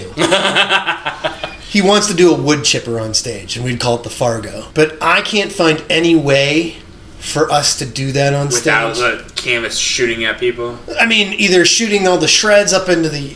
I mean, because there's a full band on stage, Yeah. and they get upset when there's any kind of spray or anything that they could breathe in while they're playing their wind instruments. Like that. That's like the hardest part. There's a way. Like, you could build, like, an acrylic topper and then have, like, a hand crank. Oh, I mean, Almost, you know? I've Yeah. said this. Yeah. Yeah. It's like, I planned this out. Yeah. But the problem is I'm like the dad. I'm like, we can't do that. What Yeah. if somebody's hand? You guys are all drunk backstage. What if somebody's hand gets stuck in there? They're I'll like, come in there. I'm sober, man. see, and that's the problem. I can see Martin be like, that's okay. I'm okay with losing a hand if I can put a canvas in. Well, and then there was another one where he was going to be on a toilet that we wheeled out. I'm like, guys, there's no space. Canvas? I don't know. I don't even ask. Basically, it's like we sit down for the Modes of Death meeting, and I'm like, no. Oh, that's good. No. It's good, but no. Like, I mean, we have to be aware of our surroundings. We have to be like, I would love to have a thing where we paintball the crap out of a painting, but Yeah. like, I don't know if we could do it far enough away, like the sniper or something. But you could do it from up in the balcony, Put it in right? a cannon, shoot it. And Right. I mean, Dunk, dunk. and we've had people get shit in their eyes and stuff from that too. So it's like it's tricky. Like, how do you? Yeah. Or like, when are we going too far? And you've got to kind of find some that are a little bit easier to do. when you have a big ass dick shooting white paint on it. Monet shots. And that reminds me of seeing Guar. And Yeah, they had yeah, it's like a Guar The sperm concert. cannon. Yeah. That's what it was. That's what it was. It's always fun. Those meetings are a lot of fun. The event planning it is a blast. It's a lot of work though, It's a ton of work. because there's sponsorships. There's sponsorships. It moves around the city in 3 different locations before it winds up where it's at. But then again, by doing that, we're giving somebody that's not necessarily an artist an opportunity to show in a gallery Yeah. or to be exposed down at Sun King. And there's paintings that don't make it in the top 32 that I think are great paintings, and people get them for $50. That's a steal. Yeah, that is. You know, Like, could you imagine getting an early Mab Graves painting for like $50. for like Right. $50? That's insane. right? I mean, You could well, turn around and she won. I think she won the 1 year. the 1 year she went. Yeah, and then the next year she participated, but I don't know. I think she ended up, didn't finish the painting. Yeah, I mean, it's just that hypothetical of like Yeah. these people could be something. Well, in you have 3-4 years. William Denton Ray. Yeah. You have. I mean, I'm trying to think of some of the. You say Chris Sickles. Chris Sickles, yeah. I've hired him to do illustration. I mean, they look like his little people. Really? You know what I mean? That's awesome. He won like maybe 2 years. I mean, and that's what's so great. And it's always great when you see like the big artists, and I think that maybe pushes the people that are painting around that person to paint maybe to another level too. You're side by side. Yeah. You know, you're It's at an fun. equal playing ground Right. starting out there. It's a very interesting event, and like I maybe said before, when they came to me, that was when like Jackass on MTV was at its height, Yeah. right? And I was like, this is basically like art Jackass, right? Like Yeah. we're gonna go over the top, we're gonna do something bizarre and weird, and we're all gonna get together in the name of art. We're Yeah. not making masterpieces. We are just getting together and having this fun event. And it's all tongue in cheek. You spent 4 hours. It's not like your masterpiece where you spent 3 years working on it. Like, it's okay. It's Yeah, okay. have fun with it. Yeah. And I think most everybody knows it. Now, in the early days when people didn't realize that we were going to destroy their painting, I've gotten into heavy discussions over the fact that no, we're not going to. You can't have your painting back. Technically, by signing it, as soon as your painting's done, it becomes our property. Yeah. And I will destroy it. And enjoy it. So you better start to learn to enjoy it. So going from the demonic destruction event, you also have another event that almost is a national-wide event.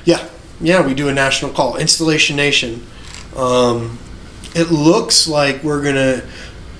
So we've done it in June through July, so it's usually up for like 3 weeks. In years past, I think we're gonna move it to September in 2018. And the idea is that way it'll get dark earlier, so we can do some more like light-based work and stuff like that. But I think we're also at a point where this is a great. This is like, to me, art versus art. Everybody can enjoy and participate in. Installation Nation, not everybody can participate in it. You got to kind of know what you're doing. We do our calls on Cafe, and we get, we've had even stuff people submit from overseas. We don't charge a fee to enter. We have 50 or 60 submissions every year, and we got to narrow it down to like 12 or 13. Now, what's great about this is each artist gets $1,000 to create their vision. And it's always kind of a little bit of a gamble. I mean, when you're sitting there and we're judging, and you look at people's resumes and go, oh, well, they've done something like this before. It shouldn't be a big deal. Or you look at they've never done anything about this, and what they have planned is so technically difficult. You got to be like, that's on the bubble. Can you do that for $1,000? Really? But then again, where is there opportunities for artists to make installation work on the regular? We have an annual event. I mean, Turf only happened once, and Lighten only happened once. So we have an opportunity where we do this year after year. If you have 12 artists, that's $12,000 out of our organization's pocket. But we really believe in the event. The event is strange because when we first started the event, we started in like 20-foot long shipping containers. It became so difficult because they dropped their shipping containers, and it wasn't like if they dropped them in the wrong place, we could move them. Right. And it would be like, so if you came up on the event, all you see is these shipping containers in a row, or however we decide to line them up. So you don't really see any art. What's cool now, we moved it to the Indianapolis Arts Center. You can stand in one place and see all of the installations, and that's cool. It's awesome. I mean, you can really, it doesn't feel so closed off. Maybe you don't go up to every single installation like you did before, but it's there. It's there. And we had a huge problem with electronics in the truck shipping containers because it gets so hot in there in the middle of the summer, all the electronics would fry. So that would mean like 50% of our, pieces were shot. It's a fun event. It's in a great spot. It's a great night. we're moving into next year where it'll get darker sooner. So we're talking about possibly maybe even turning it into like partially a film festival where we could do film like at 8 o'clock at night once it gets dark, and just to kind of stretch it a little bit more, you know. It's, you know, obviously that would make it much more important to be there on opening night. Yeah. And it's also great to go back and see it on opening night, go back the next week, go back the next weekend, and see how much it's changed. I can recall seeing the prelims of Williams because he's The flags, yeah. the flags, and when the wind went, it moved. Right. And it used kinetic.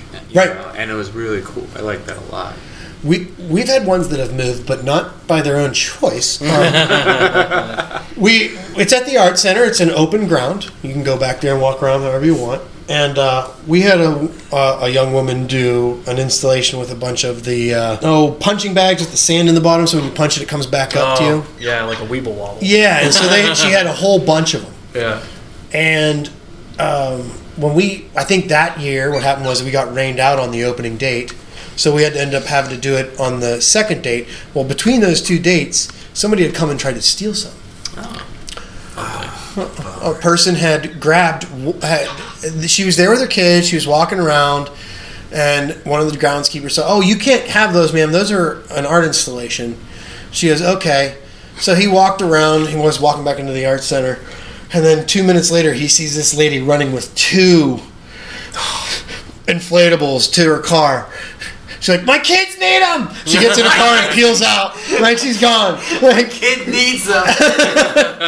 but that's the kind of fun stuff you do when you have an outdoor event and people can interact with it however they want. Yeah. You're not the boss, you know? That's the most political way of saying it. I can see you just like, she did what? How am I supposed to tell this person right now? Well, the hard part, it wasn't even me. It was a groundskeeper that was there that works for the art center that was like, "Man, those aren't for you to take." Yeah. I just picture some lady running into like a mob soccer match. They need these inflatables. They don't need food, water, or shelter. They need these inflatables. They're really cool inflatables. I mean, He's not going to sleep unless he has. Yeah. how's he supposed to become a world-class boxer if he doesn't have this? Yeah. You're a bum rock. Oh my god, that's amazing. Do you have any other notes with nonprofits or any advice for anybody? I do. So for the nonprofit, it's tricky. It's a lot more work to get it started. Being in a non-for-profit, artists are a key part of it, but they can't be the only part of it. I think on our board currently, we have someone that's an HR person in their day job. We have somebody that's a lawyer, that's their day job. We have somebody that works for like AT&T, that's their day job, and all different ages, up to 60 years old. We have a whole range of different ages involved in the organization. It's really important that it not be all artists. I love artists. I live because artists buy stuff at my store, but you need all those different perspectives. And I'll tell you what, in this day and age, probably the most important thing is marketing. Because when I became president, even to now, it's only 5 years, marketing has changed vastly. Oh, yeah. With social media and the way that works. And I don't want to sound like an old curmudgeon, but it's just not something that I've ever been trained. I'm more worried about selling my art supplies and stuff like that. I'm very guilty of not putting my artwork on the web, you know what I mean? But it's also one of those things where it's like, it has definitely changed. And the rules change all the time. Yeah. And how do you figure it out? How do you get people to know about you? And I think we're all at a point where, even my store, print is dead. Printing stuff is the biggest waste of money and totally ungreen, and so why not e-blast living daylights out of everybody? That's my business. Well, on a couple of fronts, because you're a screen printer. well, It's all right. I would say that's different, though. What I will say this, in working at Prism, there has definitely in the past 4 years been an uptick in printmaking. Yeah. Silk screening. Everybody. Silk screening. I always find it funny is like when you say printmaking, they're always like silk screening. It's like, well, there's lino cut, there's wood cut, there's etching, like there's all different types, but they only know about silk screening. Yeah, it's one of those. I don't know, when a medium goes away, and it kind of pops back up in its own. More demand. Retro is in demand. But I think that Silkscreen's like... But I think it speaks to our current culture, though. Oh, yeah. I mean, I was talking to somebody about this the other day, and I love all types of artwork, and I don't have any issue with silkscreening. What I seem to think, though, is it's 10 times easier to sell 10 pieces at $20 a pop and make $200 than it is to put a painting on the wall, one of a kind, and to make that $200, I got to drop my price from like $1,000 or $500 down to $200. No way. Yeah. No way. But I think it also is this instant gratification that we currently have. I need something, I can go on Amazon right now. What do you want me to order, guys? You know, but we're so used to that, and it's like, especially I see that in my son, where if he can't get his hands on it, when his thought happens, if he can't get his hands on it, it's gone. Then it's like our attention span is gone, but. By no means am I saying it takes away from it. I just see, I would say 4 years ago, I thought about taking out my silkscreen section because no one bought it. I would leave paint on the shelves, it would go bad. And then you met me. Well, I met you. Well, and I think some things, the playing field's changed, you know, and I think, so then all of a sudden, I'm selling more of that to like freshmen that are taking an elective than, you know what I mean? And Talia's way expensive. You know what I mean? Lino cut, woodblock, I mean, it's not that much more expensive than silk screening. I mean, but you erase your screen, you kind of keep the print number by destroying the screen. You can't print it again. I mean, it makes it valuable. Yeah. You know what I mean? But the thing is like, I don't think that the everyday average person, when they look at your work, thinks that. No, they don't get that. Yeah, they don't get what went into it to make it and all that. They don't get that I run into your store right when it opens. I'm 4 days with no sleep, and I'm like, I need more black and transparent base. And I'm out of transparent base. Always. Oh, God. I can't order enough. I order 48 bottles, and they're gone in like 2 weeks. And then I order 48 bottles again, and they sit there for 4 weeks. Or sit there for like 4 months, you know what I mean? Like, it just fluctuates. It's very interesting, and I think that, you know, for PC, for us to show work, we don't necessarily go, oh, this is the type of work we want to show. We're trying to find something that kind of resonates with people and put that up, you know what I mean? And without the gallery, I think we're doing a lot more group shows. And I just remember in my younger years, doing group shows all the time. And there was group shows where, in Pittsburgh, we did a thing called Flux, where it's very similar to like some of the things that happen here, like Orange, where it was a building that was in transit it was run down, and it's going to be owned by these people in a month or two, but we're going to do a show here, and then it'll be completely refurbed, so it doesn't matter if we put nails on the wall and stuff. But the one that I did that I thought was so cool, it was like $14 to get in at the door, and then all the artists that showed any work got, based on the number of artists, a percentage of what came in at the door.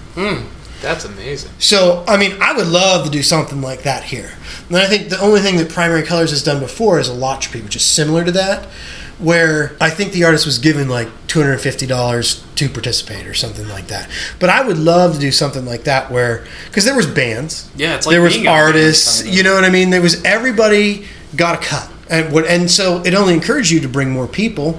Yeah. Right? You know what I mean? Yeah, I would love to see something like that, and we've toyed around with that, and we're trying to hope to figure something like that. But finding the right venue with the right landlord, with the right timing, I mean, it just takes a lot of work. It's all location. Yeah. Location.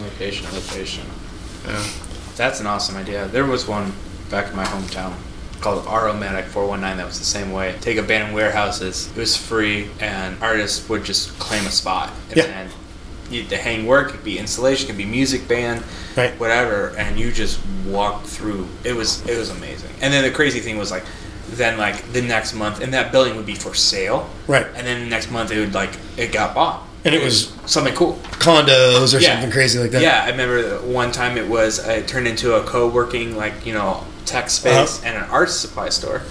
And then the other one turned into condos and like a restaurant on the bottom. So it just kind of helped the landlord, whoever owned it, like, hey, you're not selling this. You haven't sold in years. Right. If we do this, maybe someone will be interested in buying it. Right. Oh, that space was really cool. I'll tell you one more thing about non-for-profit. It's very it's hard. It's hard because with an all-volunteer organization, well, let's back up. There's two types of boards. there's a working board, and there's a, governing board.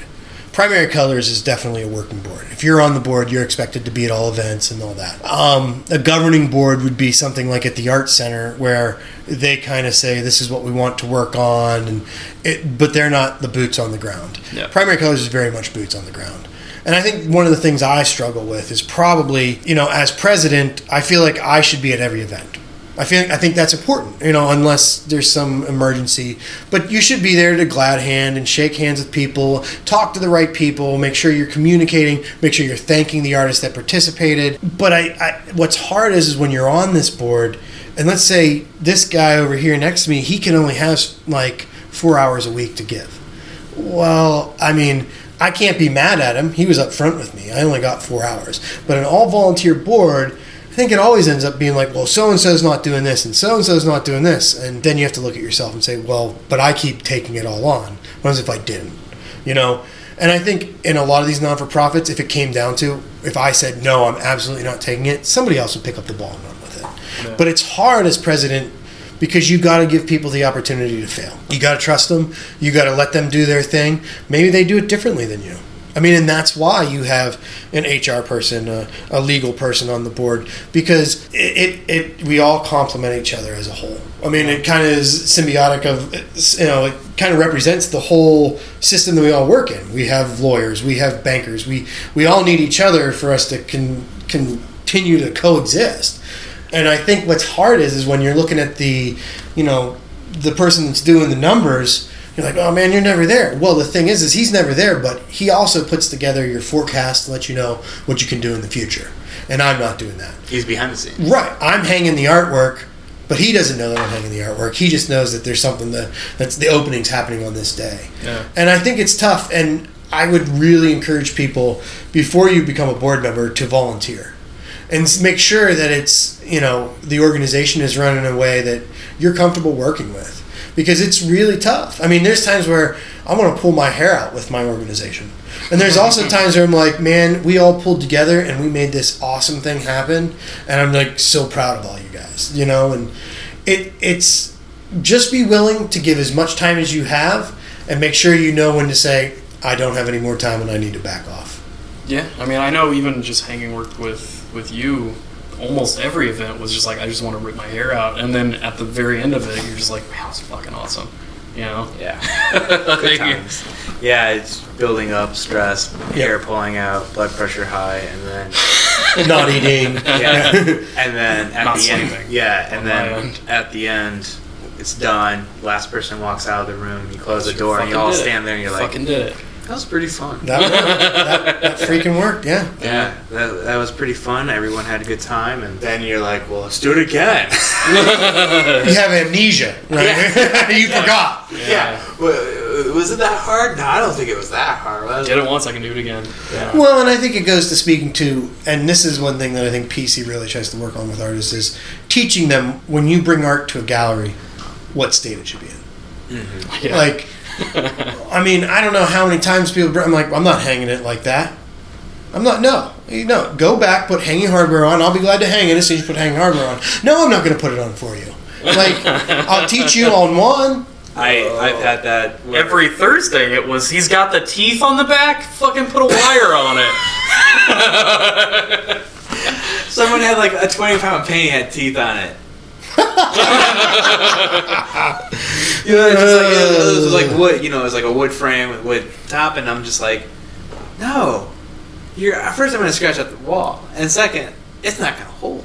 You know? And oh my gosh, I mean, eventually it just became a blanket, always wire.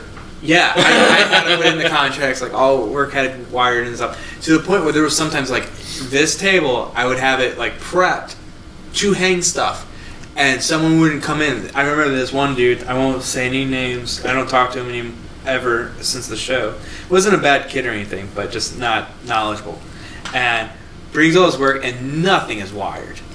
Okay?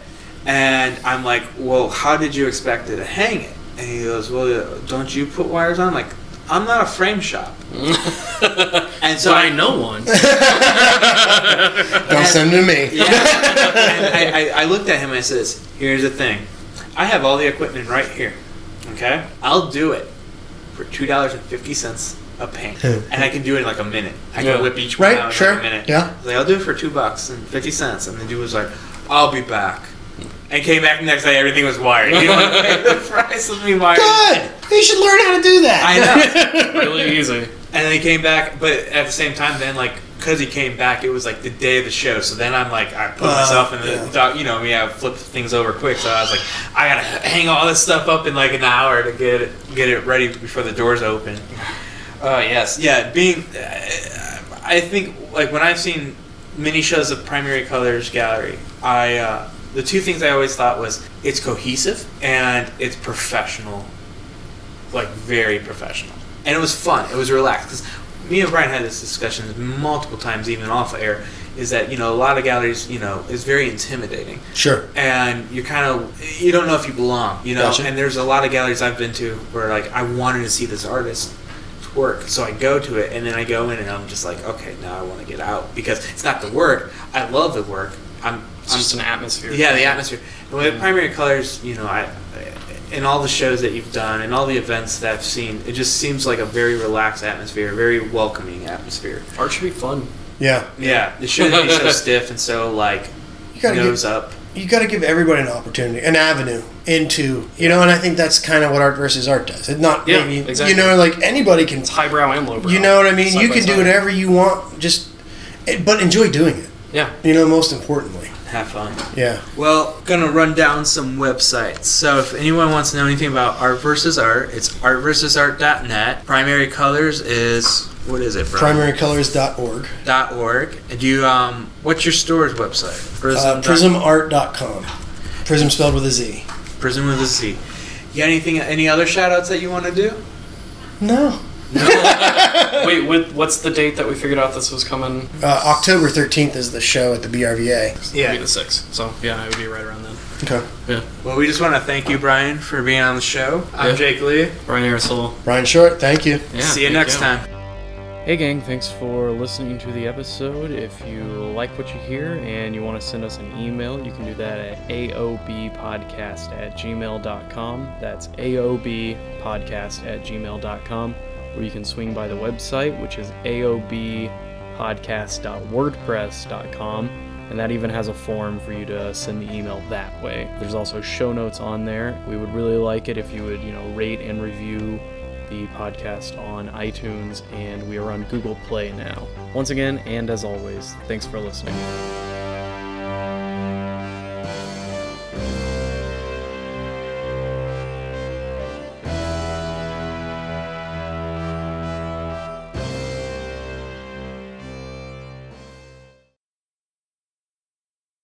It's so funny because like I used to watch Bob Ross all the time, and I still love him to death. I love his attitude. Sure. And I love that it's just so simple and your mind gets blown so quickly. And then he just takes that big fat red brush and puts Bob Ross and was like, He was a real ladies' man when he was alive at the arts conferences. I've heard of guys that were like, all I hear is stories about like, he'd be at the bar after the convention or whatever, and there'd be like 12 middle-aged ladies all over, like, and then he just took his pick. Open shirt. You're going with me, like open shirt, and chipmunk in a pocket. total male slut, Weird. Dude, that's awesome. I remember So soft-spoken. Check out my happy little tree.